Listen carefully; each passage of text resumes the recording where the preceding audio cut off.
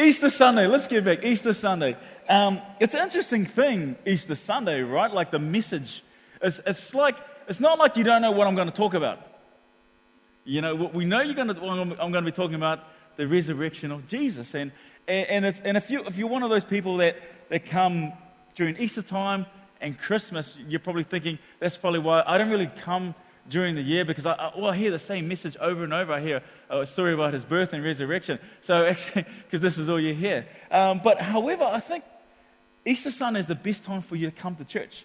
It's the best time for you to come and hear the message, because if you've had because Easter Sunday really does answer any objection that you may have. It really does answer all your objections. One of the reasons we might not want to come to church is maybe it's because you know some. Because you know some, that's why you don't want to come to church. So I really want you to consider maybe this Easter, this is your Easter where you're connected with God for the first time, or maybe this is the Sunday where you're going to reconnect with God for the that you had a relationship with God for whatever reason. You've kind of gone away from. Maybe you got hurt in church. Maybe somebody said something to you, you didn't like it, and you said, I don't want to go back to church anymore. Maybe you had, you're praying for your mum. She's a Christian. She had some illness, so she prayed, you prayed. She died, and you said to yourself, well, you know what, God, if you're too busy to heal my mum, then why would I even bother? So Easter really is the best time for you to reconsider, or to consider get connected to this amazing person called Jesus Christ. And the reason for that is what we celebrate during Easter. It really is. Because you got to understand, the foundation of Christianity is not Christians. Our foundation aren't Christians. The foundation of Christianity is not even our behaviors, like how we behave in any way. That's not the foundation. The foundation of Christianity is not answered prayer. Answered prayer is not the foundation of Christianity. In fact, it's not even getting all your questions answered, right? Like, how many have so many? I've got all these questions. If I get all my questions answered, then I may consider it. In fact, that's not the foundation of Christianity. The foundation of Christianity is what we celebrate at Easter. That is the foundation. That is why we do what we do, why we believe it. But one of history's great mystery is the church itself. I mean, do you know that around the world, there's Christians, Jesus followers waking up all around the world, all over the globe. They're coming together in groups kind of like this, singing similar songs, and they're, for one reason, lifting up the name of Jesus. In fact, over 1/3 of the world population are coming together in the name of Jesus. And that kind of blows my mind when you think about it. Millions upon millions upon millions of people are coming together. And when we think about who Jesus is, think about what he actually did. Jesus was a Jewish carpenter. So we're coming together to celebrate a Jewish carpenter who was made public for 3 years. He had a 3-year public ministry, then he was gone. And for whatever reason, because of these 3 years, he didn't write any books. He didn't do any voice recordings or anything like that. There was nothing. In fact, the movement of the church today, it just doesn't make sense. Why do millions upon millions of believers still come together today? It just doesn't make sense, except for what we celebrate at Easter. That's the only thing that makes sense. And when you think about it, when we think about King Herod was known.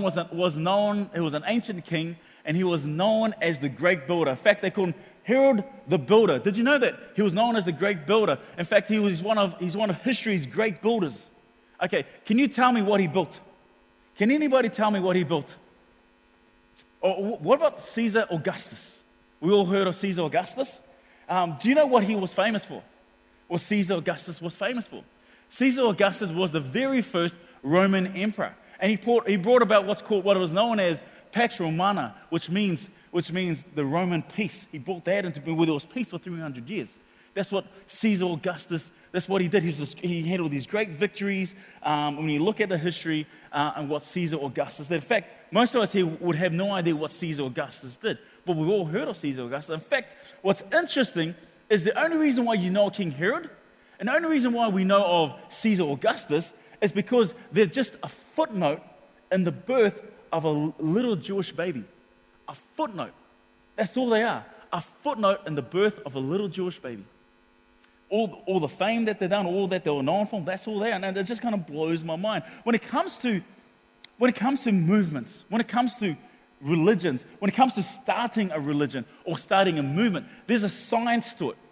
In fact, there are people who study this, who study the science of starting a movement or starting a religion. So if you want to start a religion, or if you want to start a movement of some kind, you just listen to the science of this. And the way these movements, the way these religions begin, it normally starts with a bit of there's unrest in a city, or there's unrest in a nation, where there's so much of an unrest, factions begin to happen, and there's division. Division is going on. And then what happens is, as a charismatic leader will turn up, and usually the charismatic leader is a guy, okay? Just saying, that's what history shows us. He turns up, and this charismatic leader, he crafts together these amazing statements, these amazing phrases, and he begins to proclaim it, and he begins to speak it, and people on the populace, they're hearing these things, and they go, yeah, that's right, I agree with it. Yeah, that's exactly what I'm thinking. That's exactly what I'm feeling. And all of a sudden, there's a movement begins, and something begins to happen within the city or in this nation. But there's this old guard. The old guard, they're holding to their ways. This is the way things were. This is how we do things. You know what? You just got to fall in line for what we're doing. But the movement begins to build and build and build, and eventually the old guard bows down to what's coming because the majority of the people are going there. You just can't hold that back, and they usher in a new era, a new teaching, a new vision, new ways, and all of a sudden you've got a movement that begins. Now what happens is that then this person dies. This charismatic leader dies, and their followers, their believers, they say, you know what? We've got to keep this teaching. We've got to keep these teachings alive. We've got to keep these sayings. Let's keep this thing going. And it happens, and it builds and builds and builds and builds. And so that's kind of the science of how movements begin, or science of how religions begin. And like everybody here in this room, we all heard of Islam, right? We know the Prophet Muhammad. So when we apply those principles to Islam, it fits, it works. So we've got this young man, about 600 AD. This young man goes into a cave, and he comes out of the cave, and he claims that angels have spoken to him about this new revelation of living. And what Muhammad does, and he later becomes the Prophet Muhammad, does he unites all the Arab tribes. There's all these pockets of Arab tribes, and he unites them with these words, these new revelations, these new phrasing. And this society, the Arab society, they're polytheists. Okay, they believe in many gods. And he brings all these pockets of Arab tribes, and he brings them together, and he brings them he makes them monotheists, meaning that they believe in one God. And he raises, and all of a sudden he's got all these believers. Now he's got an army. Not only is the Prophet Muhammad have these new revelations, but he's a war tactician. In fact, he's a great general.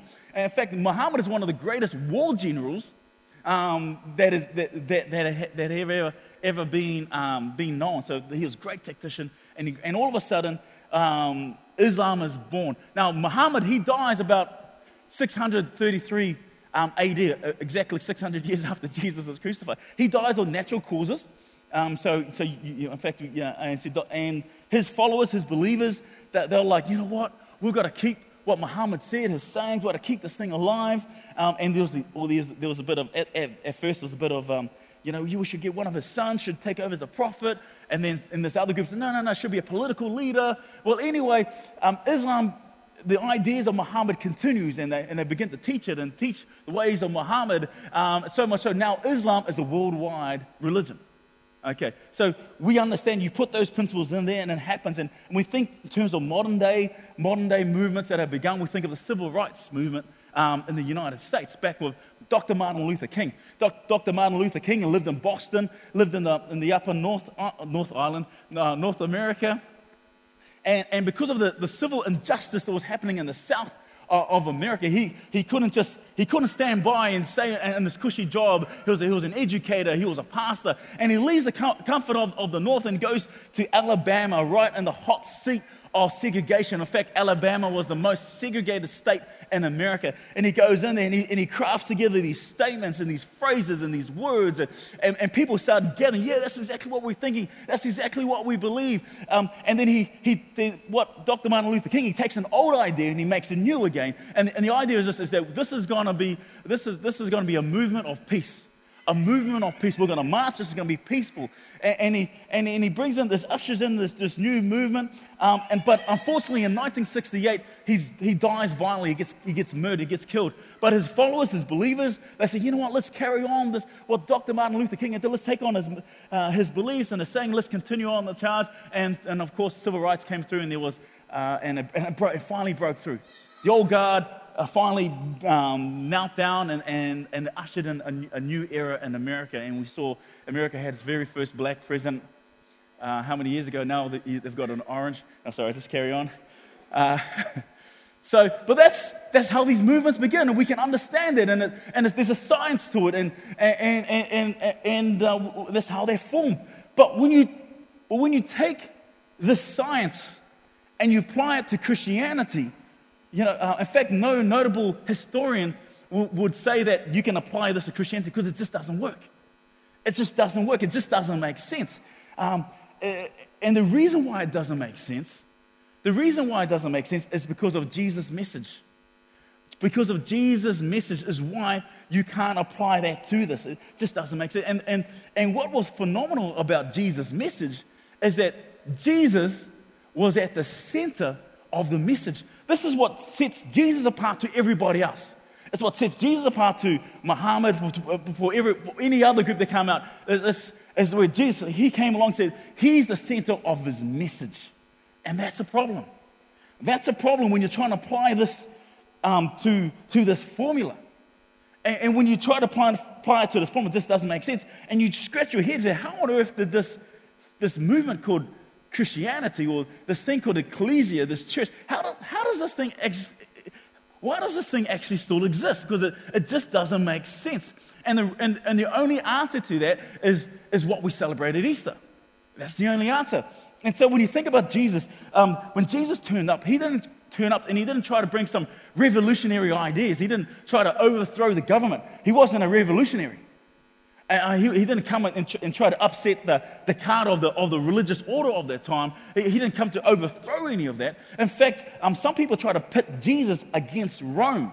They try to pit him against them. Jesus says stuff like this. He said, give to Caesar what belongs to Caesar. And he goes, and give to God what belongs to God.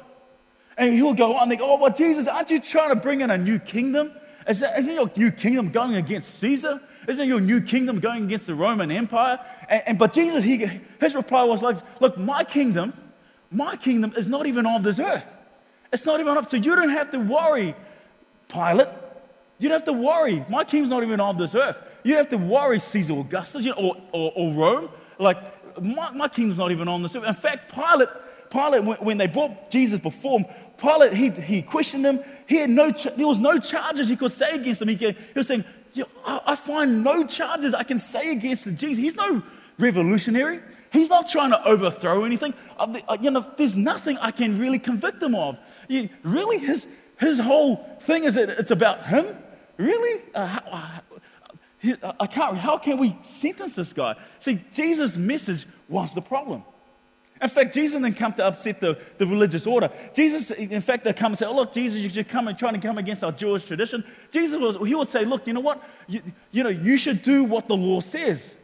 But in fact, I do what the law says. In fact, you should do what it says because the law comes from God. And if it comes from God, that means it's good. See, Jesus didn't just do the law, but he raised the standard to the law. He raised the standard. He didn't come to come against Jewish traditions or anything like that. He said, you should keep your Jewish tradition, keep those things. All those things come from God, and those things are good. And so it was kind of like hard, like, how are you supposed to get this movement going? In fact, all his phrases and all these great statements that he had, he was at the center of each one of them. He was at the center of them, and it was phenomenal. In fact, Jesus will be sitting with his disciples, and they're in Caesar.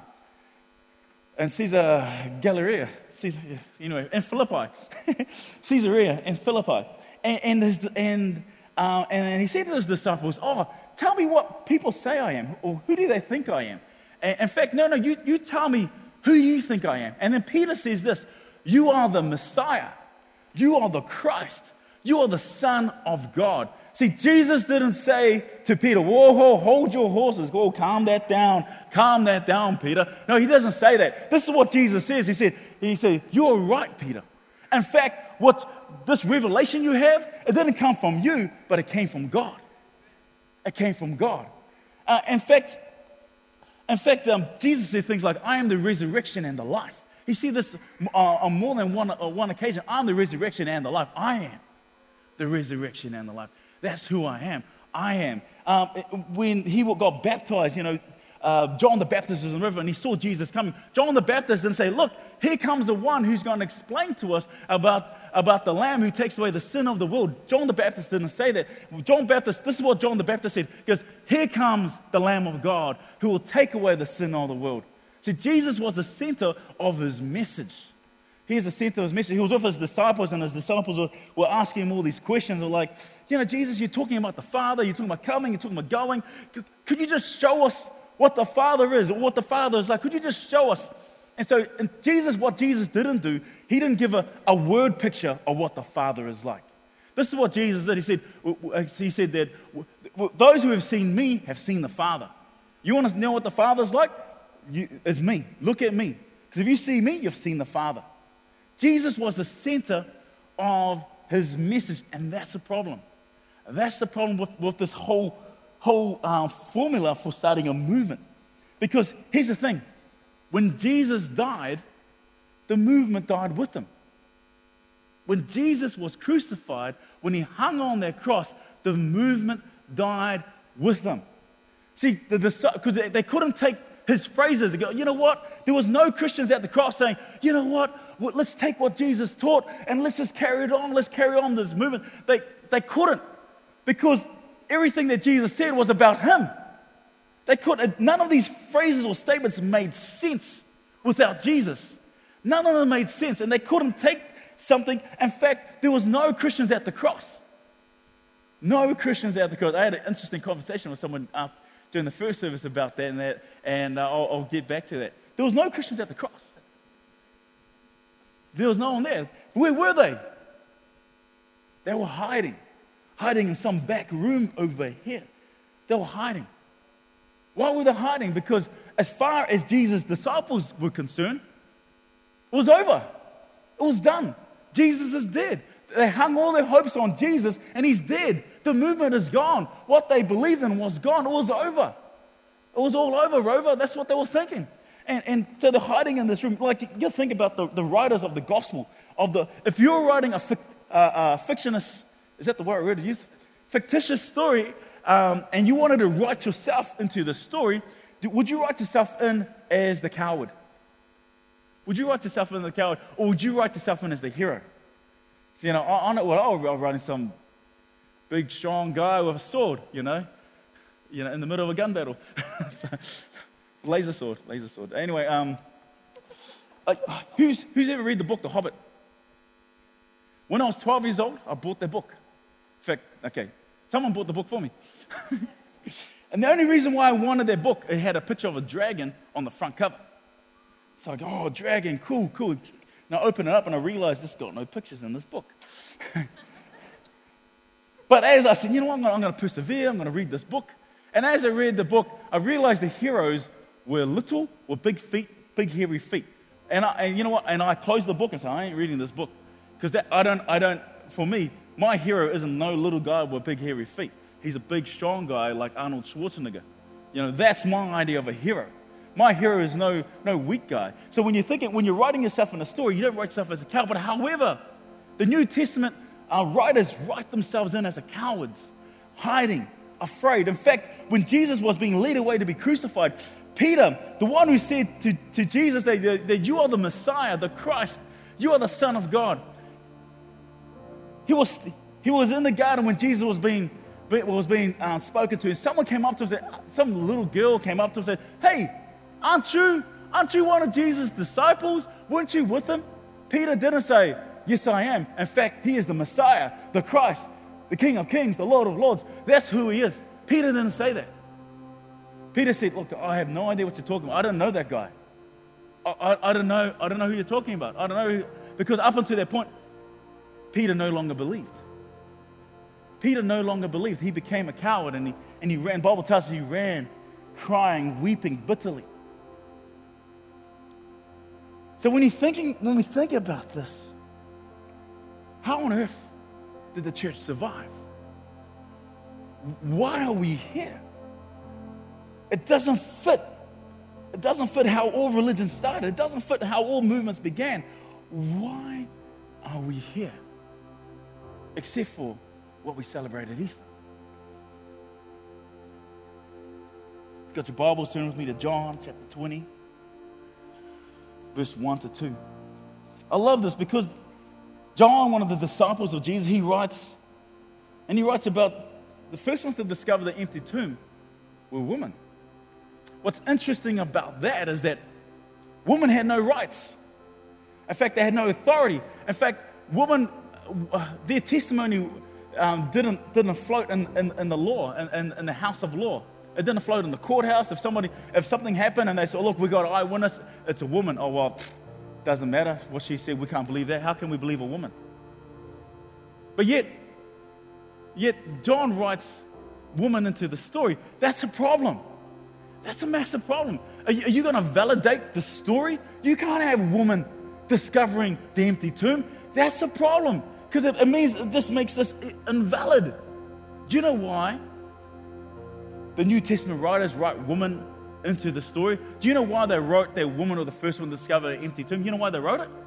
It's because women were the first one to discover an empty tomb. I know, it's deep. It actually happened. That's the only reason. That's the only plausible reason I could write it in there. Because it was an historical fact. But if you're going to make this up, you ain't going to write woman in there. Because that doesn't make sense. Because you can't trust the words of woman. But because it actually happened, it was recorded. Early on the first day of the week, while it was still dark, Mary Magdalene went to the tomb and saw that the stone had been removed from the entrance. I love this because Jesus, when he was crucified and he died, and two of his disciples hurriedly took him down and they put him in a tomb. And they didn't quite prepare his body right. And all women know that when men do something, they don't normally do it right. So they have to come and fix it up. So the woman on their way to fix it up, they want to properly prepare his body, and they're trying to think to themselves, how are we going to move the stone? How are we going to move it away? How can we protect? And here we are.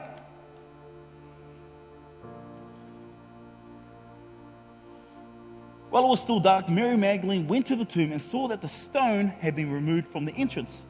So she came running to Simon Peter and the other disciples, the other disciple, the one Jesus loved. This is John talking of himself. See, he wrote himself in the story like this. I'm the one that Jesus loved. So he kind of wrote himself as the hero. She came running to Simon Peter and the other disciple, the one Jesus loved. See, when John wrote this, he was the last disciple alive. Okay, so they figured, oh, Peter can't say anything.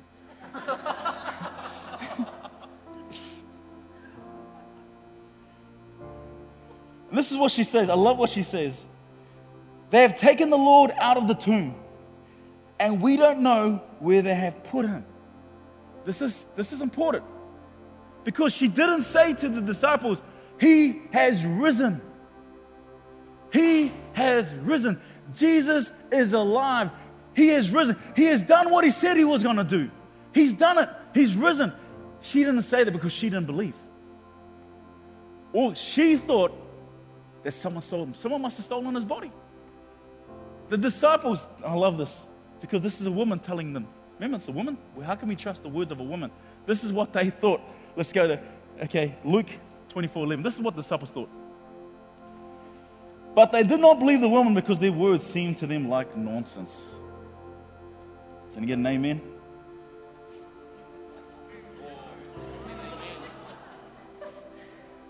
I just want to see how many God-fearing men,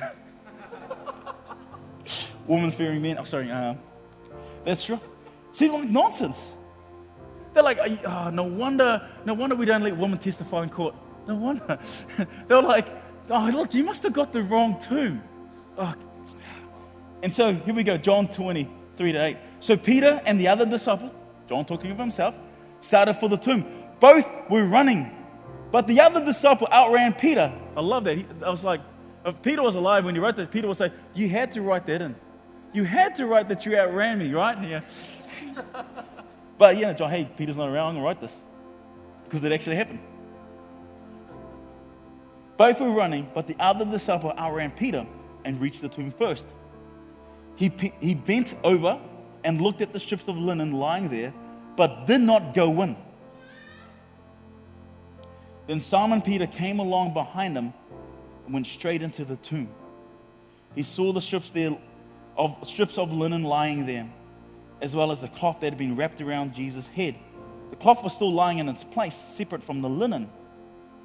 Finally, the other disciple, John, who had reached the tomb first, also went inside. And I love this. He saw and believed. He saw and believed. So you got to understand that John had been with Jesus for 3 years. He'd seen the miracles. He's seen the blind see, the deaf hear. He had seen the lame get up and pick up their mat and go home. He had seen Jesus calm a storm. He had seen Jesus walk on water. He had seen Jesus bring people back to life. He had seen somebody been in the tomb for 3 days, and Jesus still brings them back out. But the Bible tells us that John doesn't believe until on the resurrection Sunday. He saw and he believed. He saw resurrected Jesus.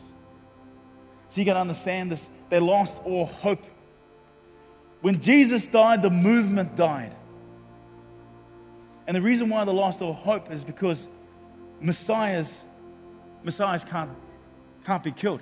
The Christ can't be killed. Jesus, on many occasions, said that he was the Christ, the Messiah. They saw the Son of God died. Son of Gods can't die. Jesus said he was the Son of God. The resurrection and the life can't be crucified. Jesus said that on a many occasions, and yet he was crucified. See, on Easter Sunday morning, there was no countdown at the tomb. There was no one outside going, 10, 9, 8. There was no band ready for Jesus to come out and goes, he's alive. There was nothing like, there was no like party poppers going. There was no one there. Because no one believed. When Jesus died, the movement died.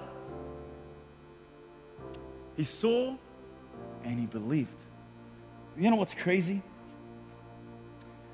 These cowards, these guys who were afraid, Peter, who denied him 3 times, stands before the crowd. He addresses the crowd. He's addressing people who were witness to the account, not 100 years later, but 3 weeks. They were there. They were the ones that said, crucify him. They saw him hanging on the cross. So he stands before the people. Peter, who was afraid, Peter, who was a coward, Peter, who denied Jesus 3 times, he stands there and he begins to proclaim in Acts chapter 3, verse 15, you killed the author of life, but God raised him from the dead. We are witnesses of this. Acts 2:38. Peter replied, repent and be baptized, every one of you, in the name of Jesus Christ for the forgiveness of your sin. Because this is what it means. This is what it means when the resurrection means this. It means that Jesus paid the price for you on the cross. Your sins have been forgiven. Jesus wiped the slate clean. And the reason why we know this is because he rose again. He rose again. And I love this. Matthew, Mark, Luke, and John, and the rest of the disciples, they begin to preach. But those that were cowards, they didn't start preaching because they saw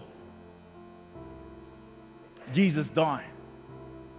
They started preaching because they saw him alive. Because many people would die for somebody who died for something they believed in. A lot of people have done that in the past, where people have died martyrs. But something changed in this community who survived, and 2,000 years later, over a third of the world's population, proclaiming the name of Jesus. And it doesn't make sense that the ecclesia, the movement, is still here, except for what we celebrate on Easter Sunday. And this is what it means for you. That those that you've lost in faith, you will see them again. That's right. You will see them again. That mother that believed in Jesus, but she died even though you prayed for healing, you will see her again. What this means for you is that your sins of the past, all that you've done, when you come before Jesus, say, Lord, I'm giving you my sins. I'm laying it down. See, Jesus is the only one who can come and wipe the slate clean. It means that you're forgiven. Those that accept Jesus now are forgiven by Jesus then. Your sins are forgiven now. Those who accept Jesus now, your sins are forgiven now. You're accepted by Him then on the day we meet Him face to face.